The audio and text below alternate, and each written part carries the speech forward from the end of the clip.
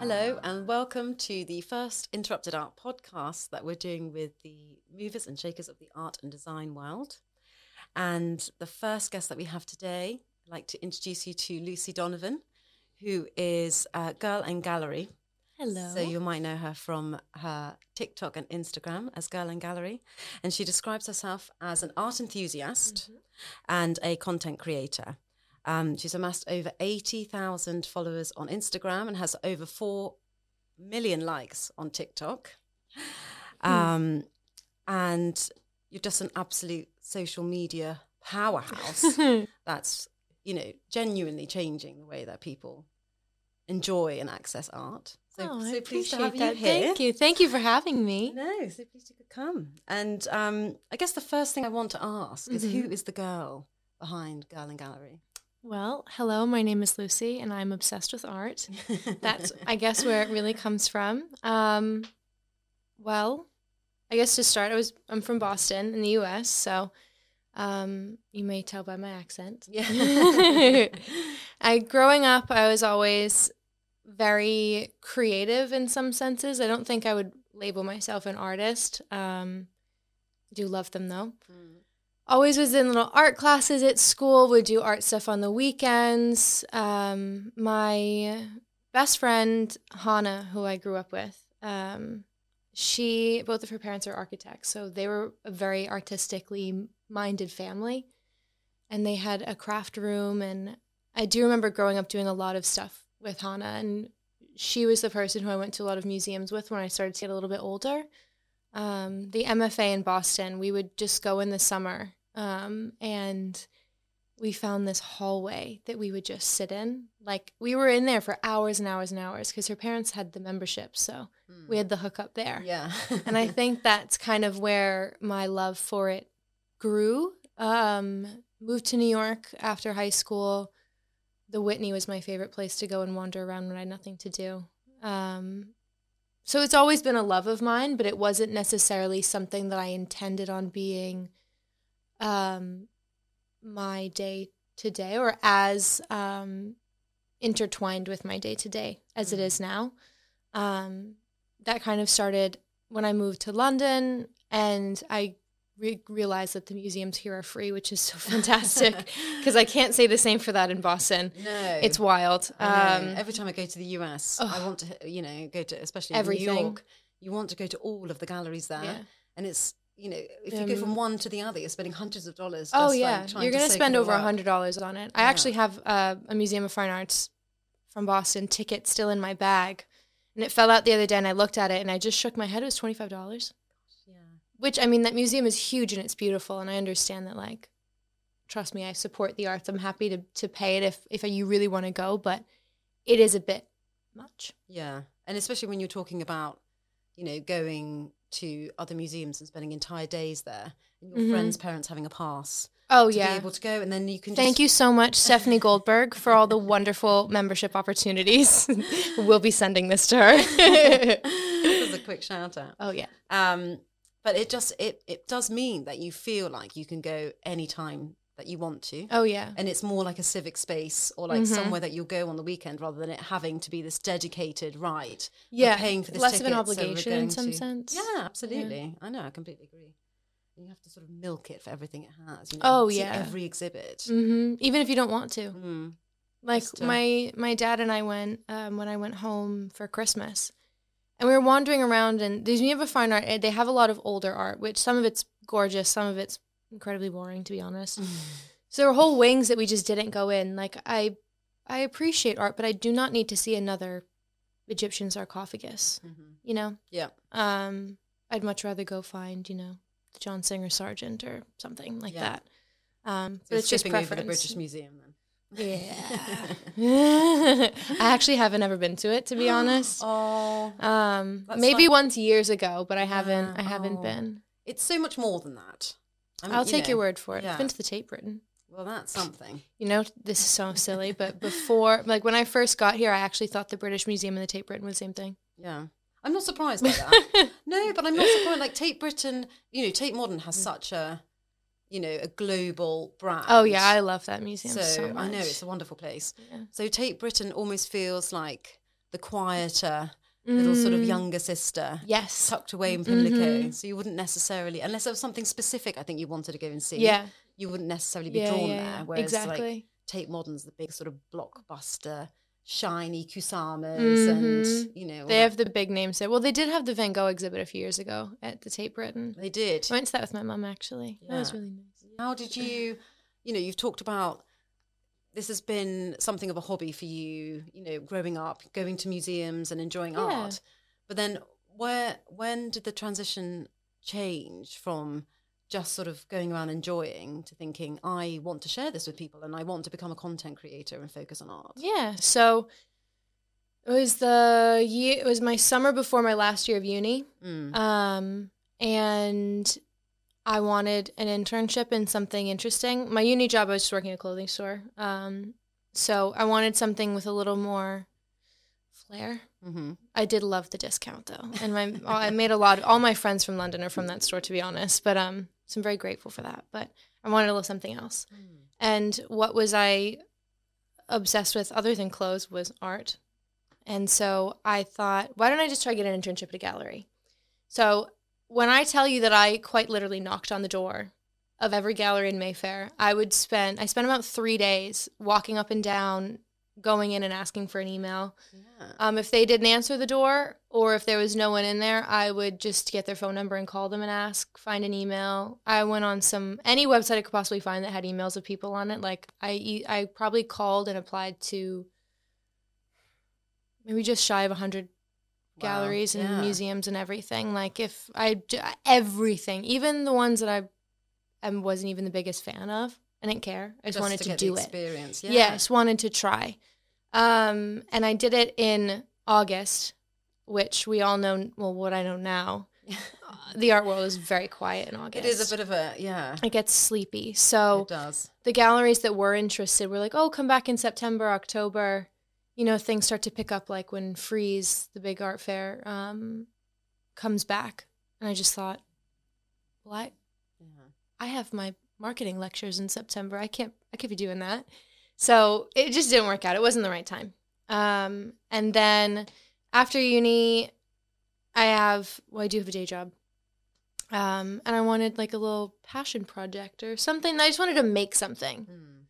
And I thought about art, and I'm not an artist, so what else could I do but talk about it? Talk about it all the time. It sounds like a very natural evolution from like going on the weekends and feeling very passionate about art. I was going anyways. Yeah, and then sharing it on social media and taking it from there. I just wanted to stick my fingers in the pies. Yeah. You know? Yeah. Away from the Mayfair galleries. Yeah. Thank goodness. So we've already sort of touched on how incredibly popular you are on social media, and it's not just Instagram and TikTok that you're on. You've recently launched your own YouTube channel. Yes. Where you're doing your behind the scene videos on there, and then also you're doing a podcast, and which you can find on Apple Music and on Spotify. Yes, so ma'am. Look for Girl in Gallery. You can watch it on YouTube too. On YouTube, find her on YouTube. But you know, we've said, you know, the numbers, 80,000 here and 4 million there, and, you know, 160,000 on TikTok? Followers on TikTok? Yeah, about that, yeah. Yeah, just about that. Casual, so casual about how many I have. And hundreds of thousands of views. So what do you think it is about what you're doing that is engaging people so well? You know, what's the kind of special sauce that you have, your superpower? Well, I think that... Okay, I'm trying not to ramble too much in a backstory, but it's just where my mind goes. I always liked in school when things were explained and broken down a lot. I need all the bits and pieces to get something. Like, I need to know why. Like, math class was absolutely, completely, and utterly miserable for me. And I had a tutor for 6 years, and it still didn't go so well. Oh, I don't think you're alone in that. You know, math dislikers unite. But I liked things really, really broken down, and I was always obsessed with taking notes. Like, I need all the pieces. So when I explain art, or not explain it, but share it, I like to break it down as much as possible in the way that I can understand it best to then better explain it to somebody else. Even in the sense of like, if someone asks me for directions in the street, I have a really hard time keeping it to a minimum and not telling them what's on every corner of what they have to turn on instead of just saying, oh yeah, 2 lefts and a right. I'm like, no, you need to take a left at the chip shop and then go up around the corner and then you'll get to Box Park and you need to do, I over-explain things, but I think that's come in handy. And I try not to use too many fluffy words. I'm not a thesaurus. I use the word cool and vibe ad nauseum, way too much. And even if I do use a big word, I try to explain it or repeat it in an easier way because I don't want anyone to feel like they can't understand what I'm saying. So it's just not nice. I don't want anyone to feel like they can't engage. No.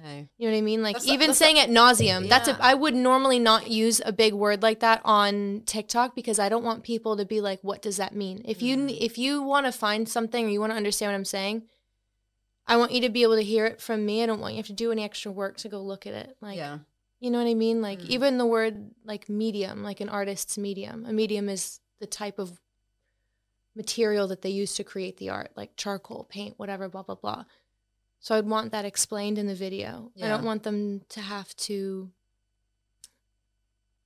trying to think of the right word. Just sort of, I do this when I'm reading things and then whether it's on, an app or whatever. And if it's something I don't really understand, you then get off it and then you like feel like you have to Google it and then you're trying to commit it to your memory and then, go back on. It does feel like hard work. Yeah. And I think that, we've spoken about this before, that with language, historic language to talk about art or describe art can be really difficult to... It's very poetic. It is poetic. It is. This sort of, gorgeous language, which I think is valuable in the way, when you're talking about music or you're talking about architecture, there's a certain language with which you can communicate to an artist or a curator. It's also more concise sometimes to use a bigger word. It can. At times. It gets your point across. Yes, it does. It does. But the flip side of that, it means that it then becomes this other thing that if you're not from that art world background and you don't understand that distinct language that people are using. No, exactly. Then it can be very exclusionary. You feel like it's not for you. And I think what you're doing, is the complete opposite of that. You can go into different galleries, institutions and Mayfair galleries and things like that. And if they have any explainer, sometimes they don't at all. They will have a plaque or like a display label and they will talk about the artwork there, and it'll be an enormous paragraph, and half the words, you might not. It's a thesaurus. You need a thesaurus. Absolutely, and that can be really difficult for people. It's annoying. It's annoying. Like to be honest, I do love listening to people talk about art and use all these words that are just so like floral almost. They sound like these big floral arrangements. They're so grand, but I don't think that's helpful to people that don't care. They just want to know what it's about. You don't need all that. And I think with thinking about the art world generally, it can feel like a very exclusive place, and I mean that's exactly that's the polar opposite of what you're doing. That's the opposite of what we're doing. It's very much that you want to present art as something to it is enjoy. For everybody. It was made to be seen. It's on a wall to look at. It's not in a closet. Unless it's an NFT, and we'll get onto that later, goodness, I'm sure. Yes. You can't talk about art without talking about an NFT. But so do you, considering what you do and how you do it, do you think that the art world or institutions might have a bit of a problem with accessibility? At times, I think so. I think it depends on. I think it depends. It's subjective. I think that some galleries are really great about it, and some need to do better. Yeah, I agree. But at the same time, that being said, I don't think it's my responsibility to change their mind. I think that it's just going to happen. Like, I'm not trying to convince. I want people to feel I'm more trying to remind people that they have a right to be where they want to go. I have been in situations in the art world where I am a little bit like, oh, I kind of feel like I got to stand up a little bit straighter. Like it can be a little intimidating, but at the same time, it's more of like, it's just not necessary to feel intimidated because we're all people at the end of the day. Yeah. Like you don't need to feel intimidated. No. Because if it wasn't meant to be seen, the door would not be unlocked. They would not have public opening times, and there would not be on a wall with a spotlight on it and a description for you to read to learn about it. Yeah. You know what I mean? So it's just silly. You have a right to go. It is, absolutely. And everyone should feel like that. Mm-hmm. But they don't have to go. No. Because you are giving them the behind-the-scenes tours. And, you know, you're finding all these amazing, contemporary, exciting artists and going behind the scenes of institutions that people wouldn't necessarily go to, so auction houses and things like that. So, you know, it's all access from your home when you're going onto your channannels and things like that. I hope so. Yeah. Yeah, no, I love it. I love it. You know, I don't need to leave my house to go to Sotheby's. You know, Sotheby's, those galleries are all open though. I know. All those galleries are completely public. They have a coffee shop for a reason. They want people to come in and see it. They do. I think it's one of those places that you wouldn't, because it's an auction house. Yeah, I didn't know until. Yeah, you wouldn't necessarily think to go there, even though they have the most amazing collections and displays. Oh, yeah. No, the first time I went to Sotheby's I was doing something with TikTok at Sotheby's for this exhibit of crowns. It was for the Queen's Jubilee. Oh, wow. And it was, I had to be invited to realize that it was open. And ever since then, like, I'll pop in if it looks nice. Like, there's no, they call them private galleries, but they're privately owned. Yeah. Not private to a select group. But it's perceived as I think sometimes they want that private. too. Yeah, it gives them that prestige, doesn't it? And and also I guess mystery that exactly surrounds art.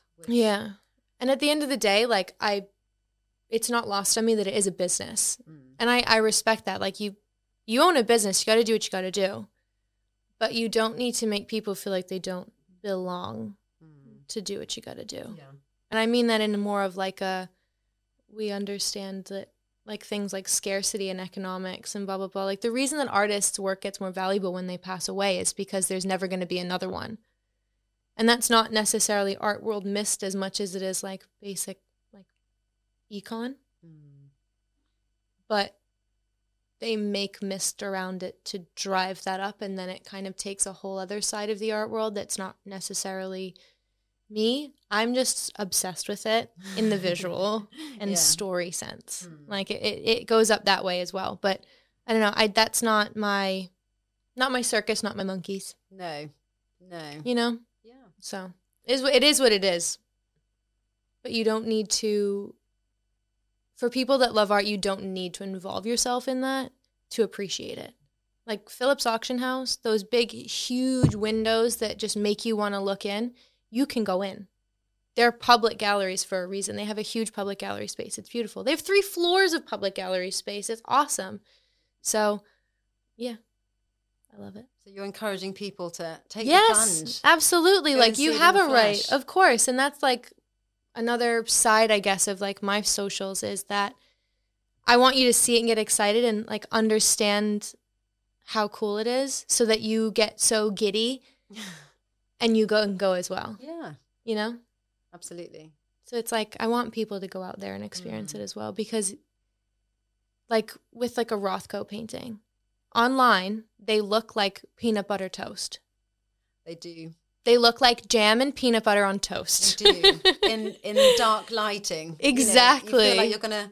They've moved. The Rothko paintings that were in Tate Modern. They've. I think a year or a year and a half ago they moved them to Tate Britain, and they put them in a room right next to the Turners. Yeah. They go into the wing there, and it's almost like you could bump into them. Mm-hmm. That's how it feels. Yeah. Where they're huge.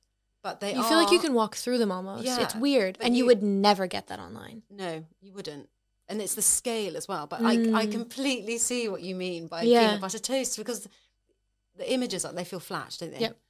But oh my God, that's so fun. I've never heard anyone talk about Roscoe and peanut butter toast at the They same look like time. bread with jam spread perfectly in a misty circle. I mean square. Yeah, you're right. Completely right. Yeah, you do have to see art in the flesh, and I really, really believe that. And it can be, I mean, you've already mentioned about how it can be incredibly emotional. It can really impact you, and especially when you talk to artists, like contemporary artists, as well. So Shemaya Khan, who's an interrupted art artist, you've interviewed her. Yeah. And I know that in your interview, you talk about her work and whether, you know, do you want people to sort of know all about it, or do you want them to figure it out for themselves? And she's torn when she gives that answer, because she's like, I want them to kind of know a bit about it, but actually what I really want as an artist is for them to feel something, to be moved by the artwork.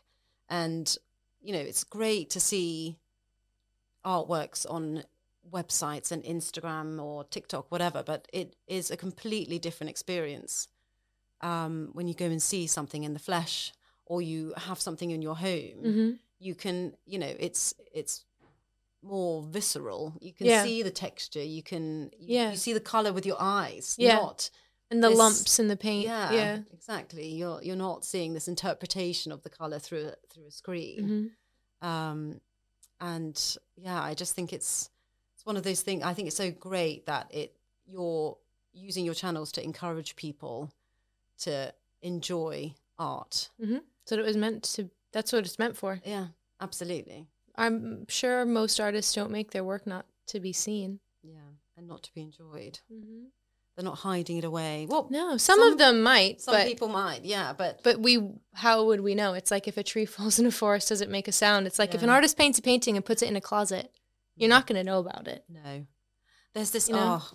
So we were talking earlier about how we're very bad with names, and there's this photographer who I'll have to look up, who was a nanny in America. Oh, and she this Vivian. What is her name? Oh yeah, Vivian. I have her on my Instagram. I will look her up. I know exactly who you mean. Yeah, he was a nanny and would take these amazing photographs and didn't show them to anyone. Yes, and kept them forever. And they only. Is it Vivian Mayer? Is it? It's definitely Vivian. Yes, it could. It has to be an M. We'll look it up. But yes, I love her.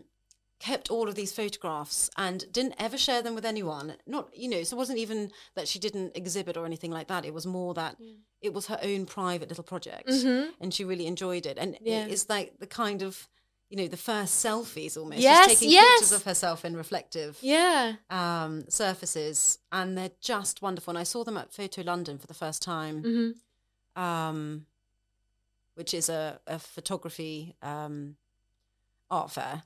Held at Somerset House, and I mean, that must have been like 4 or 5 years ago now, and they're just so great. But she's exactly the kind of artist that hid them away, and then they were discovered once she'd passed away. Yeah, wasn't she taking those in like the 40s or something? Like they're quite old, but I guess that's another thing that I always like. I'm really big on trying to, I guess, remind people about art is like the context of it. Sometimes is what makes it a bigger deal. Couldn't agree more. Yeah. Like, what's his name?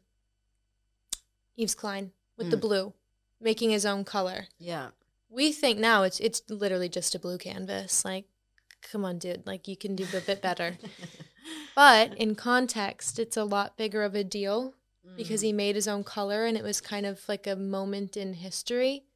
That's why Yves Klein is Yves Klein, because it was something more than just the canvas that made the canvas important. Yeah. If that makes sense. That's Absolutely. Our like physical evidence of it. Yeah. That's why it's important. Yeah. And you could easily just look at that and think, well, I mean, I could go to the paint shop and paint my wall and it's the same thing. But it's the background information. Exactly. Which really changes your point of view, and it can be, it can be the kind of context of it or the social history of it. Yeah.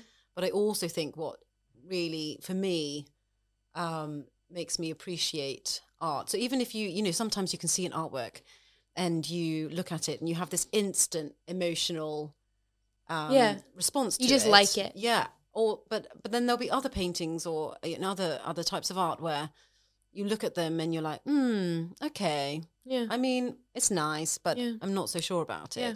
But if you know a little bit more about the artist, why they're doing it, how they've made it, how they've, composed it and all that kind of stuff, you at least gain a bit more of an appreciation for the artwork. Yeah. It's not necessarily just like, oh my God, I love it, it's so beautiful. Exactly. You can really get an appreciation for the craft. Yeah, you get it. And you don't have to like it, but you get it. Yeah.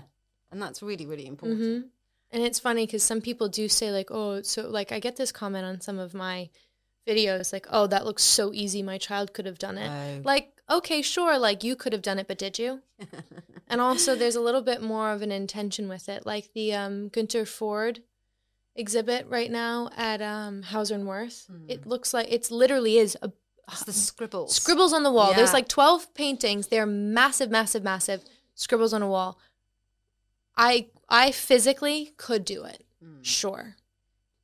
But I wasn't inspired by Francis Bacon's studio walls, because that's where it came from. He saw Francis Bacon's studio walls and how he would wipe his excess paint on the wall. So he decided to make a painting of paint scribbles on the wall. Yeah.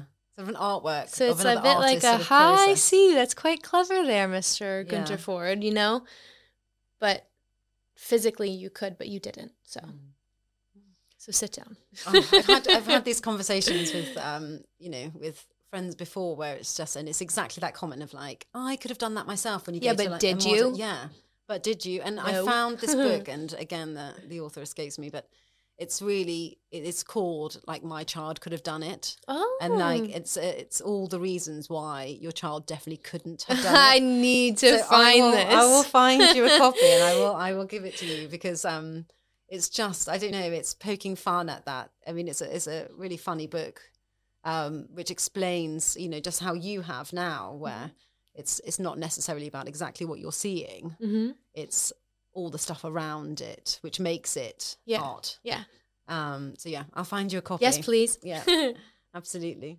So I also wanted to talk about what do we think the future looks like in terms of art, like enjoying art and access to art, because I guess historically, we've already talked about institutions and they really have dominated that space, which has been great because especially in the context of the UK, where museums are free to go to, it's opened up access to anyone that wants to go and experience art. And then I guess in the last few years, we've had so many art fairs. I mean, it's art fair after art fair at the moment. They're really becoming really popular. Loaded us up. I know, but that space is really becoming crowded. And, where do we go from there? I mean, there's, websites that you can like browse artists and stuff like that. But what do you think the future of enjoying and accessing art's going to be? I think it will have a lot to do with experiences. I think that we're seeing that a lot with like the immersive things. I think some of them, I think they're cool. I think they're fun, but there's a balance that you kind of got to find if you were to be creating one to where it's not like same. There's one actually in Marble Arch right now called Frameless. That was really cool because it's very visual and it's moving and there's music and stuff. So that was like one of the first ones of those immersive things that I saw that was really cool.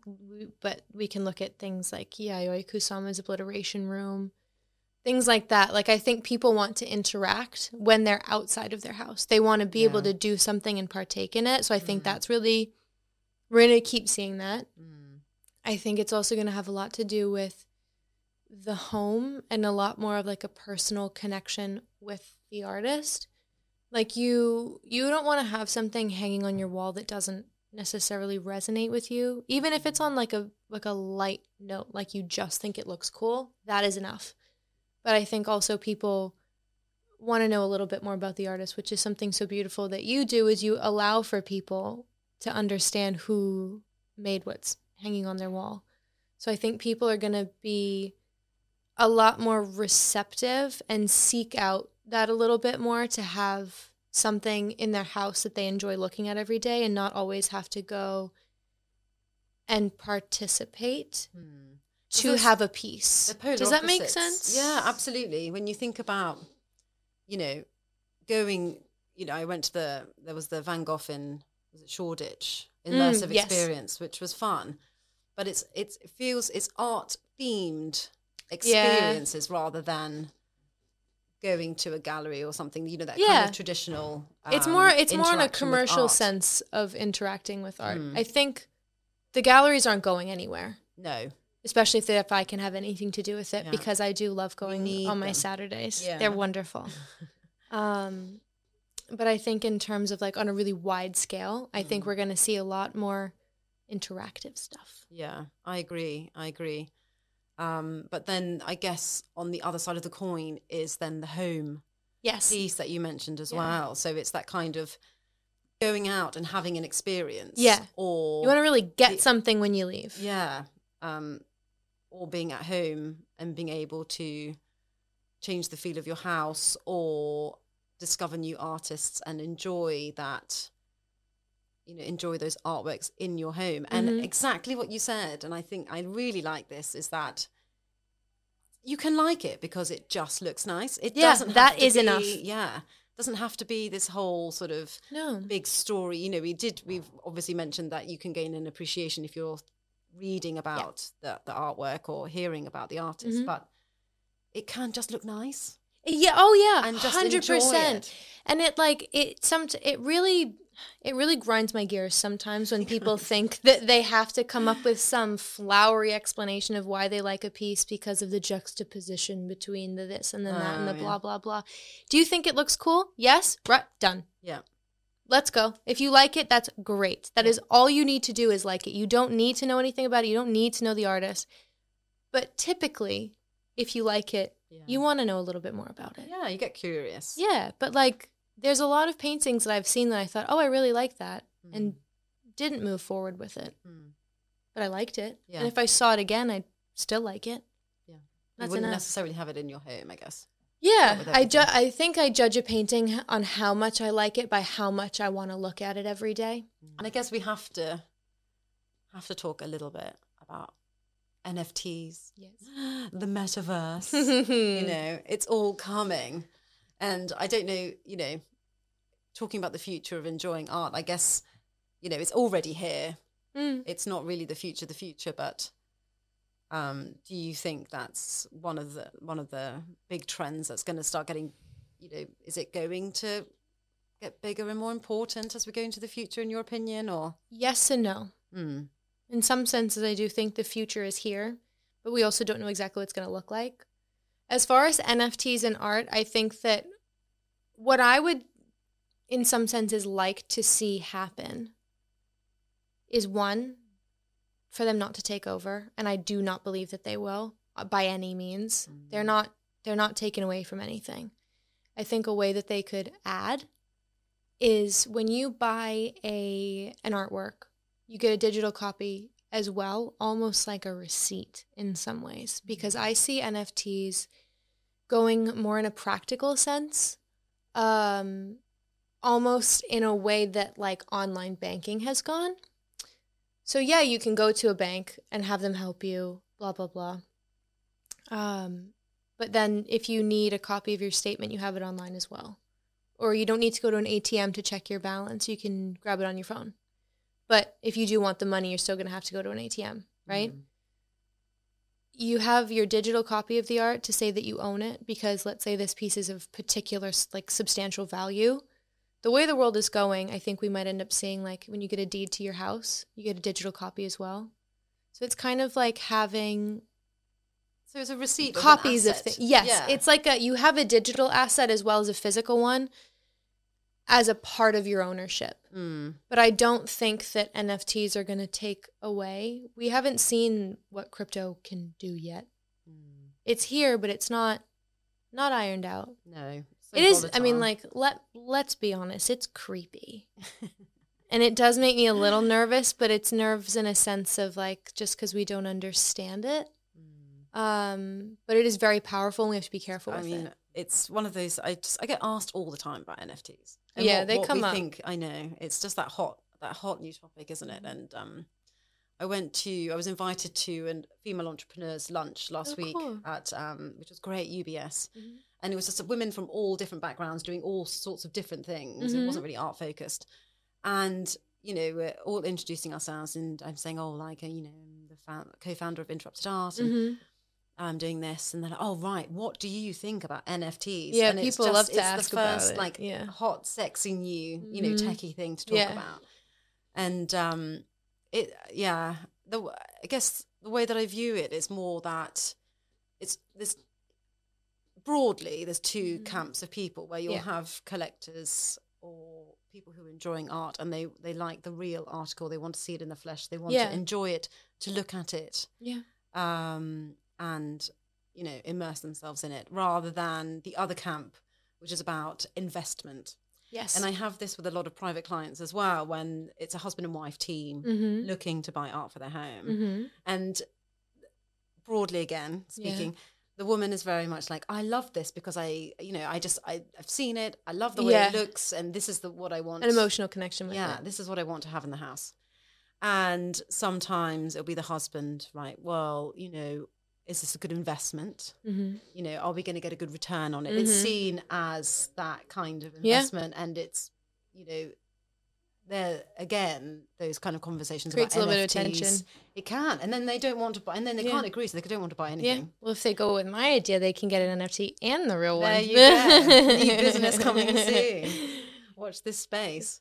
But it's it's the NFT sort of camp. I feel the kind of people that also have these amazing artworks, fantastic. World-renowned artworks, and they keep them in bond in a warehouse in Switzerland, and they never see the light of day because it's an investment. Yeah, it's not a object of enjoyment. Yeah, and I think that's the thing that bugs me about NFTs.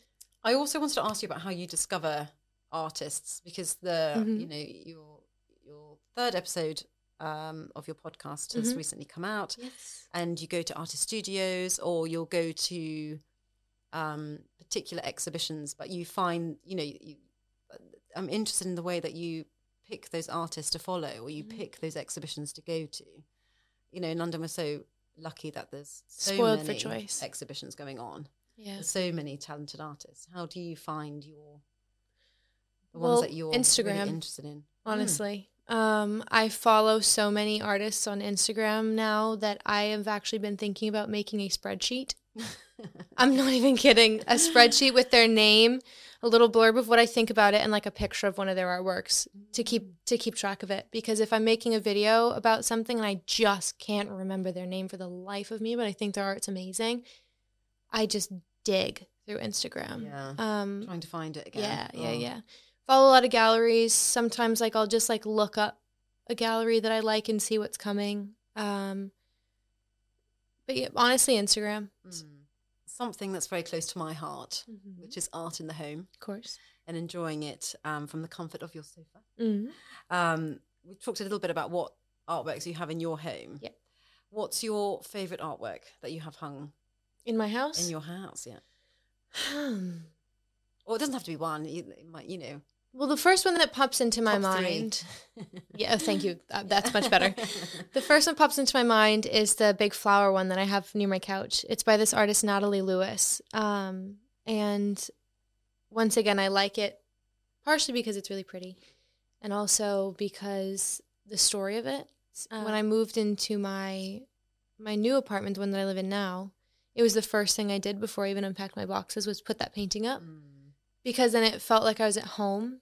Because it was a little bit I don't want to get dramatic, but moving out of my previous apartment was a little traumatic because I loved it so much. I didn't want to leave. Yeah.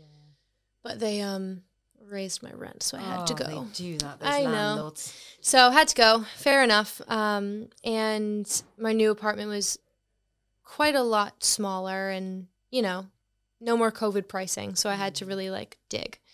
Anyways, I really like it now. Very happy with it. Very nice landlord, so can't complain. But once I put that painting up, I kind of settled, and it was familiar. You know what I mean? It's like your artworks are kind of like your friend. Yeah. I have a Matisse. It's Matisse's Blue Nude too, but it's just a print. And I named it Jenny, and that was on my wall for a really long time. So every once in a while, I'm just like, it's my friend Jenny that lives on my wall. Yeah. She's my friend. Yeah. And I can say hi to her if I want to. So it's like, oh, this makes me sound so silly, but it's like you're alone, but you're never really alone because you're surrounded by something that makes you feel comforted. Yeah. You know? I know, I completely agree. I do think that, you know, artworks can make your flat or your house feel like a home. Oh, yeah. It's something nesting. that, yeah, it's your personal connection with them. And then when they move from like space to space or place to place, it's, you know, it's a part of you that's going along with 100%. it. Yeah. You can completely change the feel of a room, I think, and the feel of an apartment. Oh, yeah. And like I got that painting, the one by Natalie, when I was in uni still. And I remember telling my friends at school, and they were just like, why are you buying a painting when you're 21 and you're going to move a lot? And I'm like, well, they can move with you. Yeah. You can wrap them up a little bit. Stuck to the wall. No, and it was actually fairly light. Yeah. So I'm pretty sure my box of shoes is heavier and more cumbersome to move. Oh my God. I can imagine you with like a huge bag, like suitcase You of have shoes and an no artwork under your arm. idea how many boxes of clothes I brought with me. I had 6 like standing boxes of stuff. I'm a hoarder. Yeah.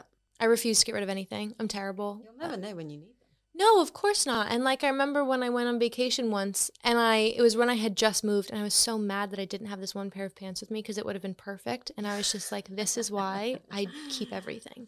You've learned your lesson. Yes, the hard way. So do you ever, you know, move your artworks around to make your room feel different? Or like once they're up, they're just there and that's where they belong? So far, they're up and they're going to stay there. With interrupted art, that's been new for me to have a new refresh with a new painting. So like when I had Shemaya's in there, it was a very different vibe because I found that painting very emotional. But the one that I have in there now with Philip Carter. Yeah. Right. I know someone with a very similar name, so I was about to say his. And that one, the colors in it match very well with the flower painting. So it's been a change. So part of me is just like making me want to rearrange my art as well, because without having to move my furniture, I can have a completely different feel in the room. Yeah. So it really does impact you. Like that's not even that's not a debate. Yeah. It will change everything about how you feel, and you are completely in control of it, so it can be what you want it to be. Yeah. It's like when you move, you know, when you've been in a house or an apartment for a really long time, and then you suddenly think, right, I'm going to move the sofa to the other side of the room or whatever it is. And then suddenly you feel you have to vacuum because there's a bunch of dust under there. You find that pen that you were looking for in the nearing back that you couldn't find for years. But it does make it feel completely different. Yeah. And I do think I do that with my home. I move art around quite often. And it will just make a space feel, you know, from like a dark, moody painting to a really bright, you know, abstract acrylic or whatever it is. It just, it transforms the space. 100%. And last but not least, yes, ma'am. What's your favorite exhibition? It can be a recent one, or it can be ever, you know, what's the best exhibition you've ever been to? Ever in life. Yeah. Well, one that comes to mind is, and it's funny I say this because it was an experience rather than an actual painting, but it was Olafur Eliasson at the Tate a few years ago. Yes, at Tate Modern. With the Mist Room. Yes. I really, really, really loved that. I wasn't a fan of that one.